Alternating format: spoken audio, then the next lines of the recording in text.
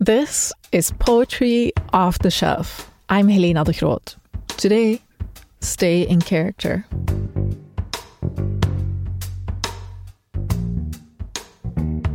Gregory Pardlo's father, Gregory Pardlo Sr., was larger than life. He was an upwardly mobile air traffic controller with a fancy car and a house on a cul-de-sac in New Jersey. A man who looked good in a suit and knew it.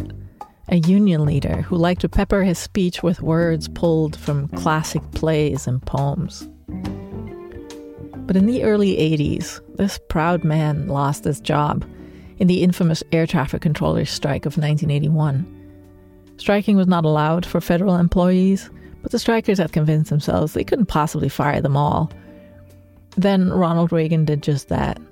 More than 11,000 people were fired. Union leader Gregory Pardlo Sr. among them. 35 years later, the man died, right when his son, the poet Gregory Pardlo Jr., was putting the final touches on a memoir about his father, Big Greg as he calls him, a narcissist as he also calls him. He wanted to investigate how each of them had played their role with such dedication. I was my father's rival, Pardlo writes, and he was mine. Today, 8 years later, Gregory Pardlo has come out with a new poetry collection titled Spectral Evidence. In this collection, he looks at some of the other roles that have been scripted for him, that of Black man in America, for instance. Although these days, he's not in America much. He lives in the United Arab Emirates, where he teaches at NYU. Here's our conversation. I wanted to ask you about Abu Dhabi, because you're a visiting professor. So are you there just a few weeks out of the year, or how does it work? So I moved my whole family there in 2020. It was COVID, so my kids were eager to get us out of here, I don't care, go anywhere. So we've lived full-time in Abu Dhabi for the last 3 years. And what does your home look like? We live on campus, and I'm always kind of awkward in talking about it because it's quite beautiful. Why does that make you awkward? Because, the UAE is such an opulent, and, our images are very blingy, but the campus is quite tasteful, and our apartment is lovely. It's very large, and I have a beautiful view of the Gulf. And what? Yeah, you can see the water from your window? Yes. Oh. And what do you see on the water? I mean, is it are people swimming? Is it industry, kind of, ships bringing cargo? What pleasure boats? What is it? Right now, they're building a new island. Right.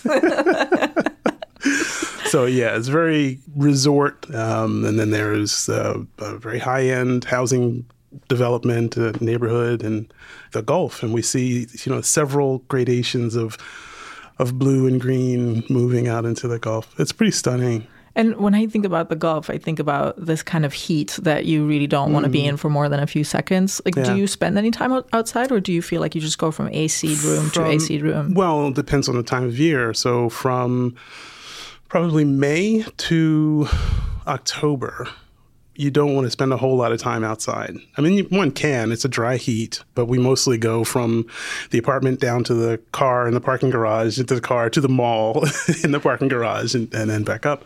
But this time of year, it is fabulous.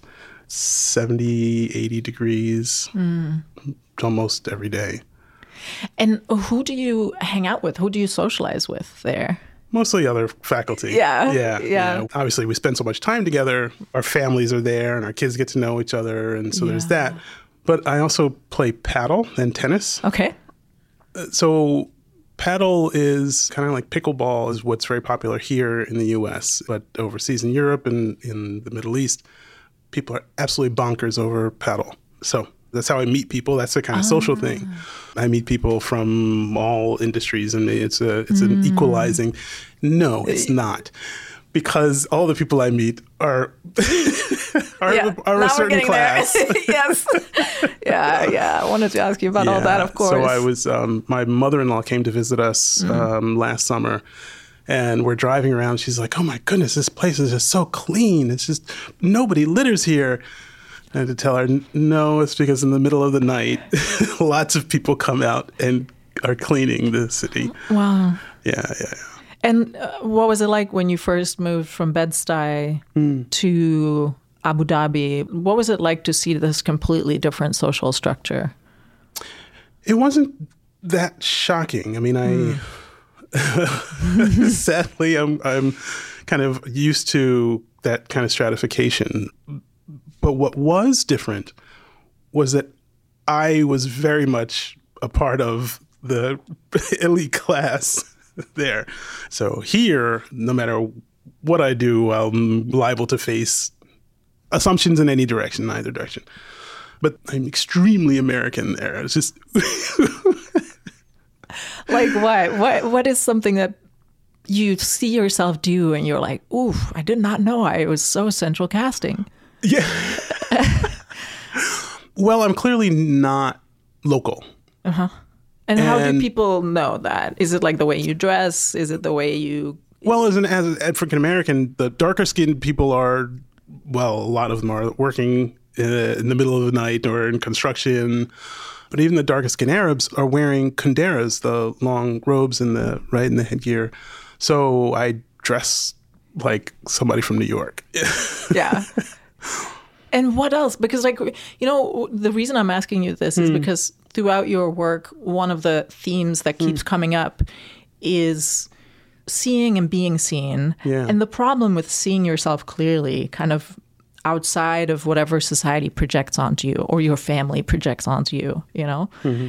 And I think nothing can, like, shock us into seeing ourselves anew, like moving to a foreign country. Yeah, no, that's a great point. And so I'm wondering, like, what were some of the things that you saw about yourself, maybe for the first time, that you hadn't noticed?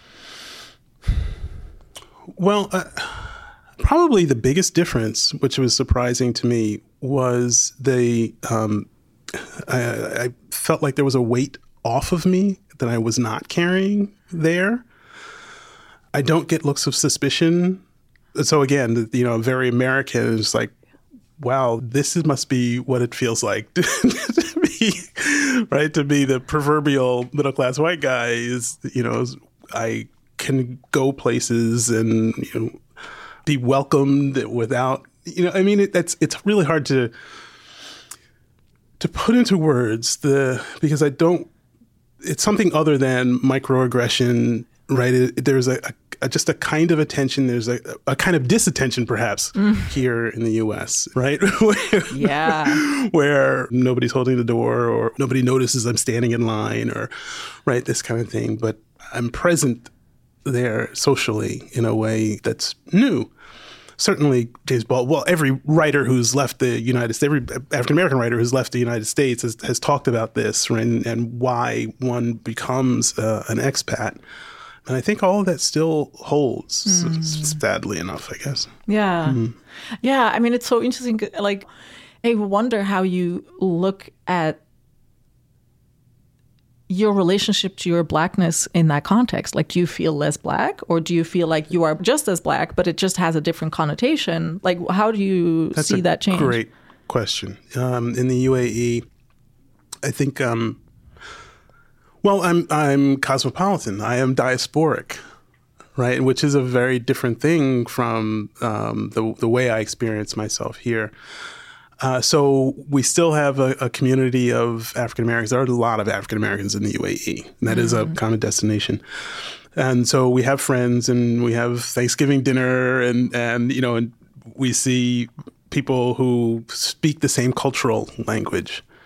So I'm still Black, right, in that sense. And my students, you know, I code switch quite a bit in class, and, you know, it puts my students at ease. And I do try and hold on to just a Black culture, Black American culture when I'm in the classroom and when I'm, particularly when I'm in meetings. Also because I am almost always the only African American in the room. Again, wow. Okay. Yeah. But that is still the same, pretty much. That's still the same. Yeah. I mean, particularly on campus, right? So all of the, you know, our students are wildly diverse. They're from every place you can imagine, which is fantastic. Our faculty are from the same handful of universities from Europe and the U.S. Yeah. Can't help it but reproduce the same things over and over, Yeah, right? exactly, right. And that's what institutions do. Yeah. So I'm not shocked by it, but I find I have to do a lot of explaining, a lot of educating on. So, for example, there was a climate survey that had been done on campus. And so the conversation around diversity, when I first arrived, was just heating up there. Uh-huh. And so a lot of the faculty, particularly from Europe, diversity was a why. What's the point? And someone said, I suspect without any ill intent, why would we want diversity when we should want excellence? Oh God, I didn't just hear that. What do you do with your face when someone says that? This is, and I mean, I had heard such things in the 90s, but this was a faculty person coming from, I think he was from Italy. Mm-hmm. And it just didn't occur to him. But if that's one measure of the racial intelligence quotient, perhaps, or even just identity intelligence or awareness, you can see that there's a lot of work, and I end up in the job or on campus and in these meetings doing a lot of emotional work that I thought I had put long behind me. Yeah. And what about with your students? Not with the students. Ooh, the students are sharp. They're way ahead of me. I mean, and they're very much conscious of the world, and they have their political views, and they have their sensitivities. What's interesting is how those sensitivities get expressed in the UAE, a place where political dissent is just unheard of, right? Is unthinkable. But they, on campus, and obviously we try and cultivate an environment where students are thinking vigorously and critically, but it's nonetheless in the larger context of the UAE. And so they're coming from places where they're literal dictators. When we talk about dictators here, they're actual dictators. Yeah. And what do you see now about your life back home here that strikes you? So, Brittany, the basketball player. Who was in prison in Russia. In Russia, yeah. Griner. So when she got back, and I hope I'm remembering this correctly, but at any rate, this is how it lives in my head, whether it's true or not. She was standing for the anthem, national anthem, and she said, "No, my relationship to America is very different now." And which is not to say that one forgives anything, but I think, being in places where rights are understood. I mean, it's an abstract concept already. To have the right to do something, the right to free speech. It is a fiction. It's a social fiction, and no matter where you are, but the way that we think about those social fictions is very different here than in a lot of places. So I don't feel any kind of repression, political repression in the UAE. But I know there are things I just don't say, I can't say. Like what? Right? Well, like queer, for example. That is a word one does not use. You don't talk about transness. You don't talk about sexuality. You don't talk about gender because it leads to conversations about the quote-unquote lines between genders. You certainly don't criticize the government, right? And there are books that I've ordered for class that don't get approved. So, and who's doing the approving or the not approving? It's a ministry outside of campus, right? So I can't get them into the country, in other words. Wow. Okay. And again, we can talk about free speech around the world and celebrate what wonderful freedoms and rights we have in the United States. Mm-hmm. But no, it's and there are clearly plenty of things one does not teach in the U.S.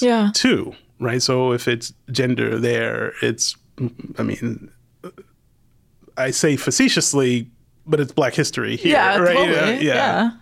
Yeah. Speaking of which, there's one thing that I'm always interested in when I'm talking to writers, and that's like how sometimes, one book is written to settle the dust that the previous book kicked up. You know? Yeah. And the dust that I'm talking about in this case is your relationship to Blackness, because in your previous publication, your memoir, Air Traffic, which came out 6 years ago, you write, if I was raised Black for the most part, it was for economic reasons and apathy. Growing up, my family was not observant, preferring instead to derive our esprit de corps from the community of consumers we'd gather in fellowship with in the tabernacle of Macy's, the mead hall of IKEA. I am not, in other words, a practicing Black. And I know I'm not the first one to ask you about that. You probably had to answer a few people when you wrote that. I am well aware. But here you are with your poetry collection, Spectral Evidence, which is deeply about, Blackness in America and how that affects how you see and are seen. And so can you walk me through what happened between these two books? So what I learned from Air Traffic is that irony is not always read. And subtlety, nuance, in some cases, does not get picked up in prose in the way that it does and can, I think, in poetry. Oh, that's so interesting. I think readers of poetry are looking for what's not there. There is an understanding that there is a subtext, right? There's another layer of meaning. Readers of prose think what you see is all there is, right? And so when I write in Air Traffic, I'm not a practicing Black. My intention is to problematize the notion of race, is to question the notion of race as something biological, right? It doesn't mean what it says on the surface, that I eschew my Blackness or that I have a negative relationship to my Blackness, but that it is something that one, and I want to be careful about this as well, because the discourse around race is so deeply entrenched that one slips into a kind of, I know this kind of person. I know how this kind of person thinks. I know what the logic is. And there's a self-hating logic that, there's one track that the person falls into and we can predict everything about the person. So what I'm hoping to get at, as I say, is suggesting a relationship to identity that is just not biological, I guess, and is not unquestionable. So one can minefields. I know. That's why you're a writer. You can think about it for a long time. Right. Yeah. Yes. I can sit and play with it. So let me, rather than try and make sense of Air Traffic, go to Spectral Evidence. So the dust that you're referring to, what I'm trying to do in that book, in Spectral Evidence, is something similar in that there was a book called Racecraft by Kimberly and Barbara Fields. And in that book, these scholars talk about the metaphor of blood, that we talk about race as, a blood heritage. We talk about patrilineality, I guess, as something that is in the blood. But as it's also constructed, what I inherit from a patrilineal sense, I'm talking in a material sense, right? My father's property, my father's debts, perhaps, and right, that kind of stuff is no more determined by nature. And this is what I really want to get at, because one of the many, many things that frustrates me is the conversations around affirmative action and meritocracy and this belief that I worked hard or my grandfather worked hard. And behind that is the insinuation that your grandfather did not work as hard. And that enrages me. And the logic that I want to highlight, and I'm kind of searching for ways to get around the deeply entrenched discourse, is that our circumstances are never wholly our own. I mean, our material circumstances. So there's always history and there's always community. No one exists in isolation. And I think there's a way that as Americans, we, in this kind of celebration of the individual, in order to get there, we have to dissociate the individual from their history. And so while African Americans are deeply attached to their history because, everything that produced us, we understand as historical, the larger American community is trying to, deny that history in order to suggest not that Black people are not oppressed, but that white people have earned their quote unquote privilege. It's interesting because the way that I read that initial quote, right, the one about, I'm not a practicing Black, I was most focused on that part, that your family derived your esprit de corps from this community of consumers, going to Macy's, going to IKEA. And I was taking this quote more in the sense of like, okay, it's not because I'm a Black man writing a memoir that it needs to be about my Blackness. Like what I really want to write about is our middle class striving and, or like ambition, as is the tagline of your book. And sort of, my relationship to being a part of this kind of grander sort of consumer success or whatever, right? Yeah. Like you've made it when you can shop at these places.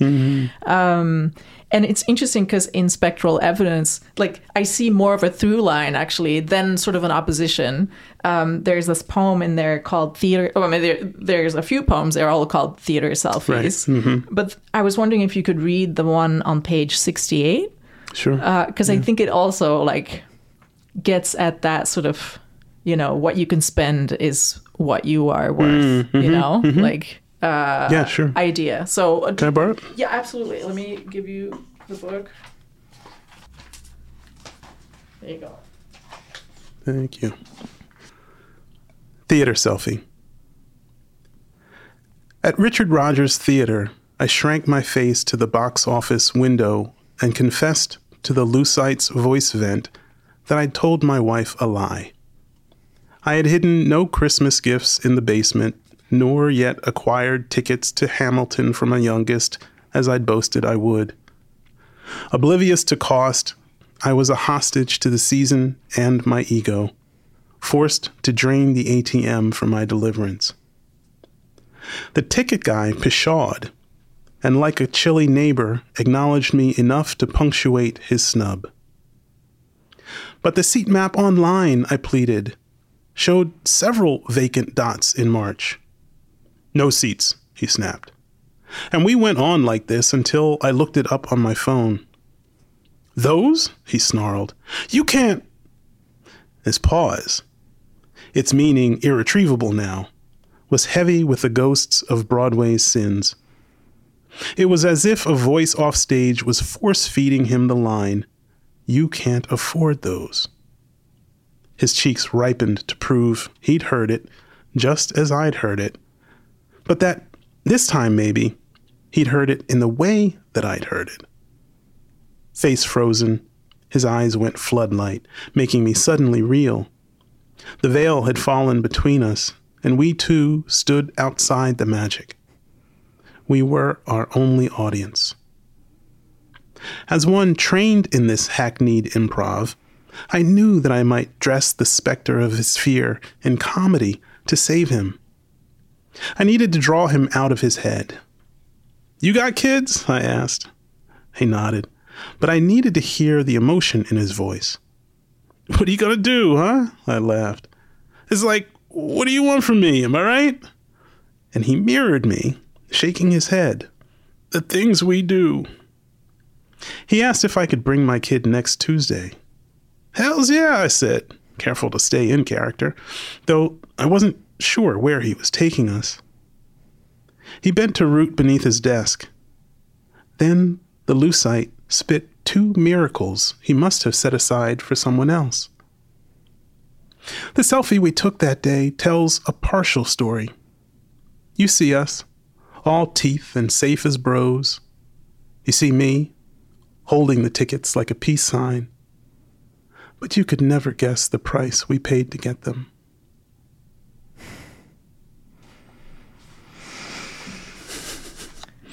That poem really messed me up. Like the end, what is really most unsettling is sort of the intimacy between the speaker of the poem and this guy who's selling the tickets, Like, totally. They're really having a moment together, Yeah.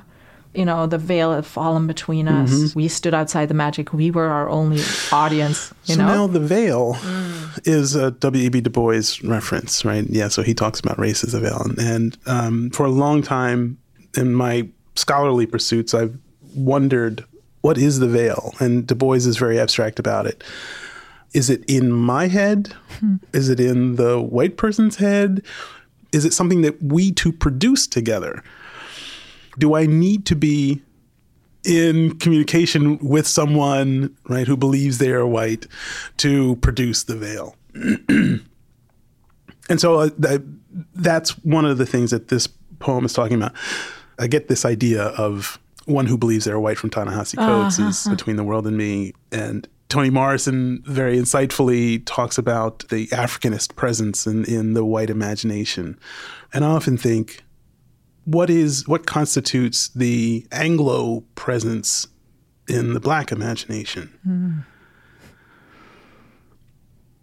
And and these are kind of scholarly questions that one can't really ask in polite society. And you point out the intimacy. I know this guy, me, the reader, that is. I know this guy. I know both of these men very deeply, and they know one another very deeply, right? And so there's this pretense that we are nothing alike. We have nothing in common. How we come from entirely different worlds. No, we created this world together, right? This dynamic is something that we both put a lot of effort into. Mm-hmm. Again, materially, this is not clearly, the African American gets the short end of the stick in terms of the material benefits of that relationship. But we're both in minefields. There's so many caveats that one has to kind of heap on. Yeah. Right. But I am really interested sort of intellectually in carving out a space for myself on the page where I can ask these kinds of questions that hopefully will not make my reader assume that I am equating Blackness and whiteness, right? Or creating kind of false equivalencies and denying, the material histories that attach. But intellectually, these are the questions I'm asking. But I think that's what I found so powerful about your book is that it tackles scholarly questions, as you said, but it does so in a way that is not scholarly at all. Like, right. You use tools like this scene that we can all imagine. We've all been, we've all been there, sure. One side or the other, or observing, Yeah. And you also use the tool of a play. There are several poems that kind of in the shape of a play, with stage directions and, and so on. And that too really creates this kind of unveiling, right, of this scripted interaction that we just keep recreating. Different actors, same play. Yeah. Yeah. I mean, it's Irving Goffman, right? The dramaturgical model of social interaction. So, I mean, the Shakespeare line, all the world's a stage, right? But that we are performing our roles. Mm-hmm. And I take to heart this notion is something that my parents gave me, which I'm very grateful for, is the idea that and again, I want to be careful here, if someone gets inside my head, it's because I let them. And this is, you're right, I know, right? It's tricky. It's tricky. Yeah. It's tricky. It is tricky. I was in Dakar a couple of years ago. Again, the cosmopolitan black, what excites me about being in the world outside of the West, that is that I can see a lot of the different ways that blackness is experienced and expressed. And one of the participants in the conference said very plainly, I don't understand why Black Americans are so upset. I would never let racism bother me. It just wouldn't affect me. And yeah, that's absurd. We laugh, but I understand where it's coming from. I understand the world that he sees does not have that load on the shoulders that I was talking about, a while back. And so I don't want to suggest that one can very simply turn off the problems of the world. But I am interested, again, in the veil. What part of this relationship do I have control over? In any, certainly in my marriage and in, my relationship with my kids, in every fight, we both have something to carry. So there was a time when I would very confidently say that person has done this to me, and I was a helpless victim, a passive victim in that relationship. In the cases that I'm thinking about, I was very much an active participant, right? And then this work that I've done for quite a few years now as a recovering alcoholic, with my therapist, has revealed to me how active I actually was and how invested I was in the very outcomes that I lamented and decried. Again, in no way am I suggesting that the experiences of race, gender, and sexuality are in any way equivalent. But from an intellectual perspective, I'm curious. I am interested at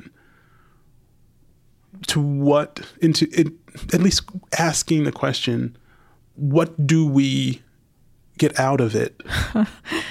It's such a great question. Because like in this poem, there's this hesitation almost, this moment where you're like, I guess this is where I make a joke, right? This is where I do that so that he doesn't feel as uncomfortable. I know this hackneyed performance. Yeah. I've been here dozens of times, certainly more than that. Yeah. I know it. He knows it. And again, I'm interested in making that silent discourse legible, right? You know the dance. You know what we're doing. We know the rules. And with the yes and improv, and we are both engaged in it.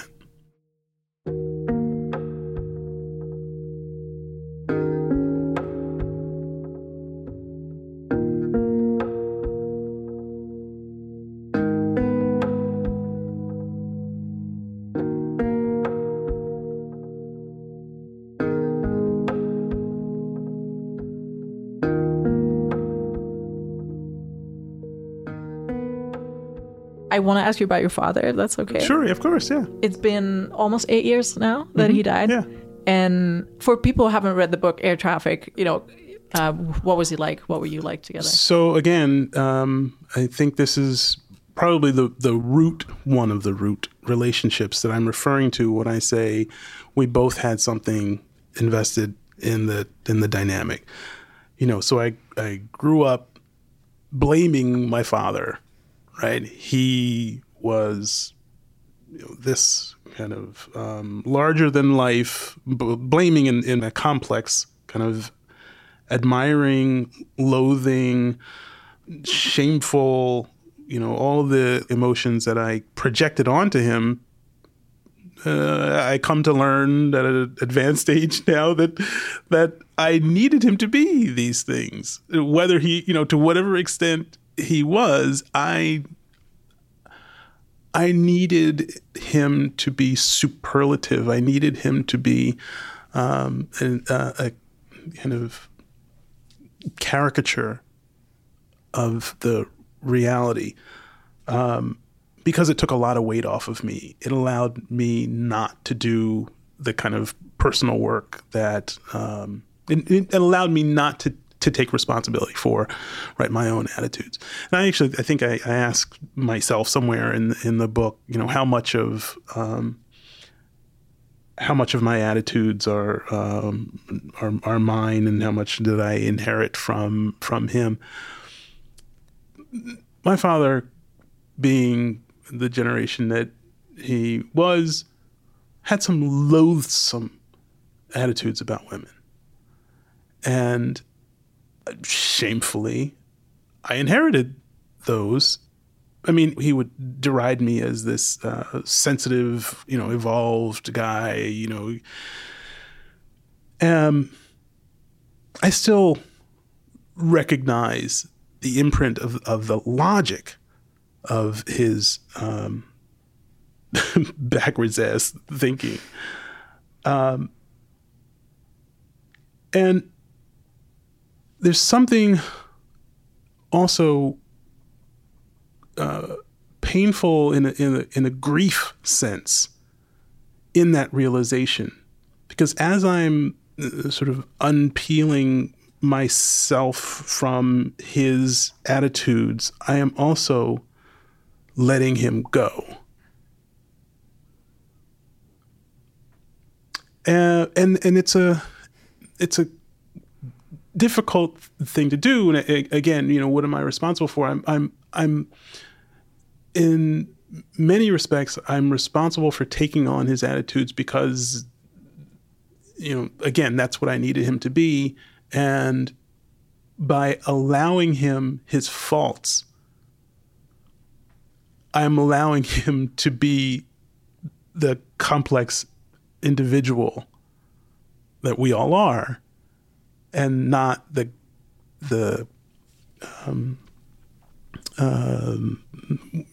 whatever figment of my imagination I needed him to be. Okay, so yeah. But blaming our parents is also a way of holding on to, right? 100%. Yeah. And you're right, it is a way of absolving ourselves, or not having to look too closely. Right.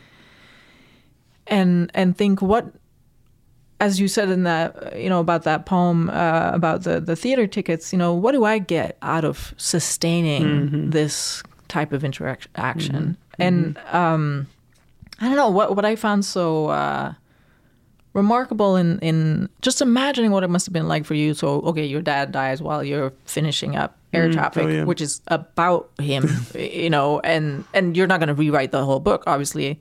But now, we're like 8 years on. And one big project of the book was that project of peeling yourself away from him and trying to be like, okay, but who am I?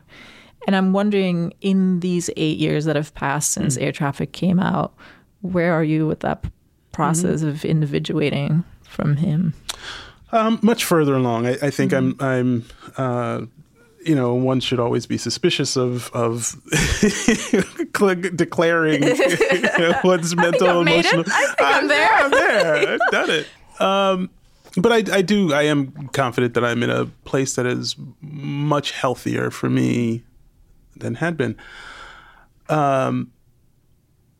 Yeah, I don't know. I think in this book, I am consciously using my father as, as I'm calling him Bacchus, right? Do I call him anything else? But I'm using him as a symbol in this book more consciously, right? I'm not trying to trick myself into believing that I'm actually representing the man.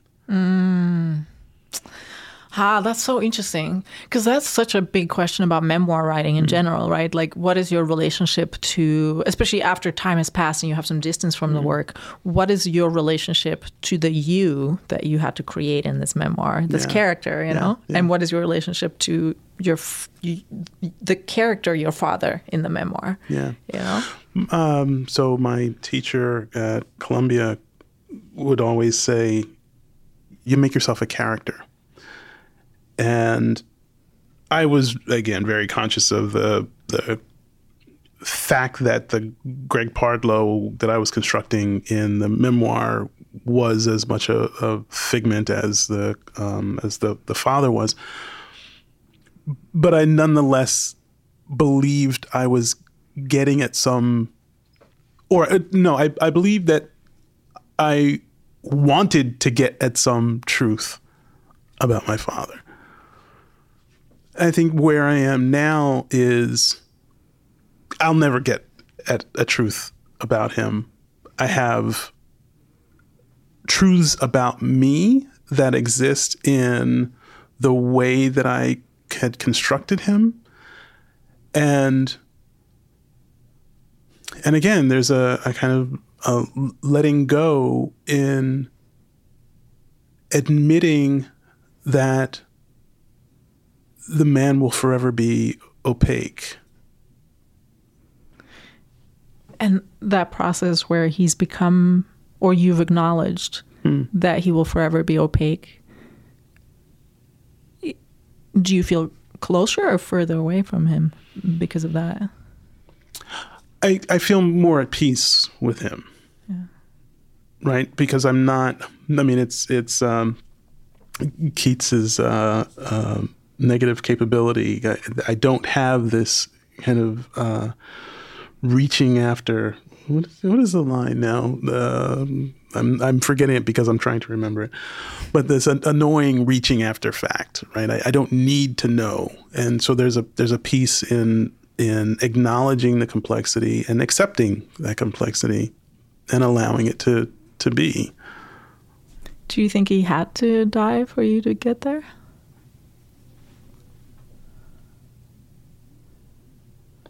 I hope not, but I would say probably, yeah.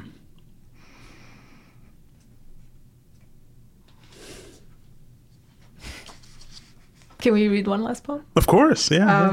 It's the one on page 82, Convertible. Oh, yeah. Speaking of dad. So let me read this. Convertible. My pop let me steer when I was small enough to snug between his belly and the wheel. Any random intersection, he might hoist me across the handbrake onto his lap to pilot the wagon before returning me to earth. As I got older, he'd make me steer while he lit a smoke or shed his jacket. His ashes arrived in a cardboard carton with shipping labels and barcode, heavy enough to trigger the seatbelt alarm as we clipped home, honeysuckle in the air, from the post office. A reasonable person would have put the box on the floor. But you know already, don't you? I held him in my lap. You're mine, I told the box of dad dust, lifting my hands occasionally, reckless to the wind, tempting the evening, swinging our private chariot of steel and bone.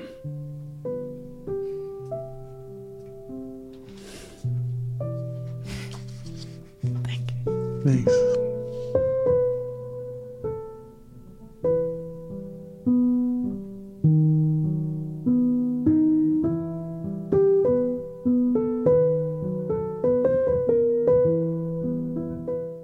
Gregory Pardlo is the author of 3 poetry collections: Totem, winner of the 2007 American Poetry Review Hahnemann First Book Prize; Digest, for which Pardlo won a Pulitzer in 2015, and Spectral Evidence.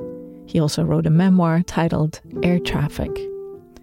He's received fellowships from the New York Public Library's Cullman Center, the Guggenheim Foundation, the Cave Canem Foundation, the MacDowell Artists Colony, the New York Foundation for the Arts, and the National Endowment for the Arts.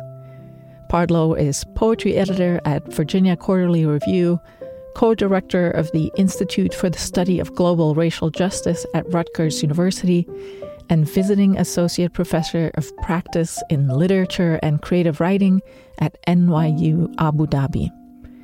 To find out more, check out the Poetry Foundation website. The music in this episode is by Blue Dot Sessions. I'm Helena de Groot, and this was Poetry Off the Shelf. Thank you for listening.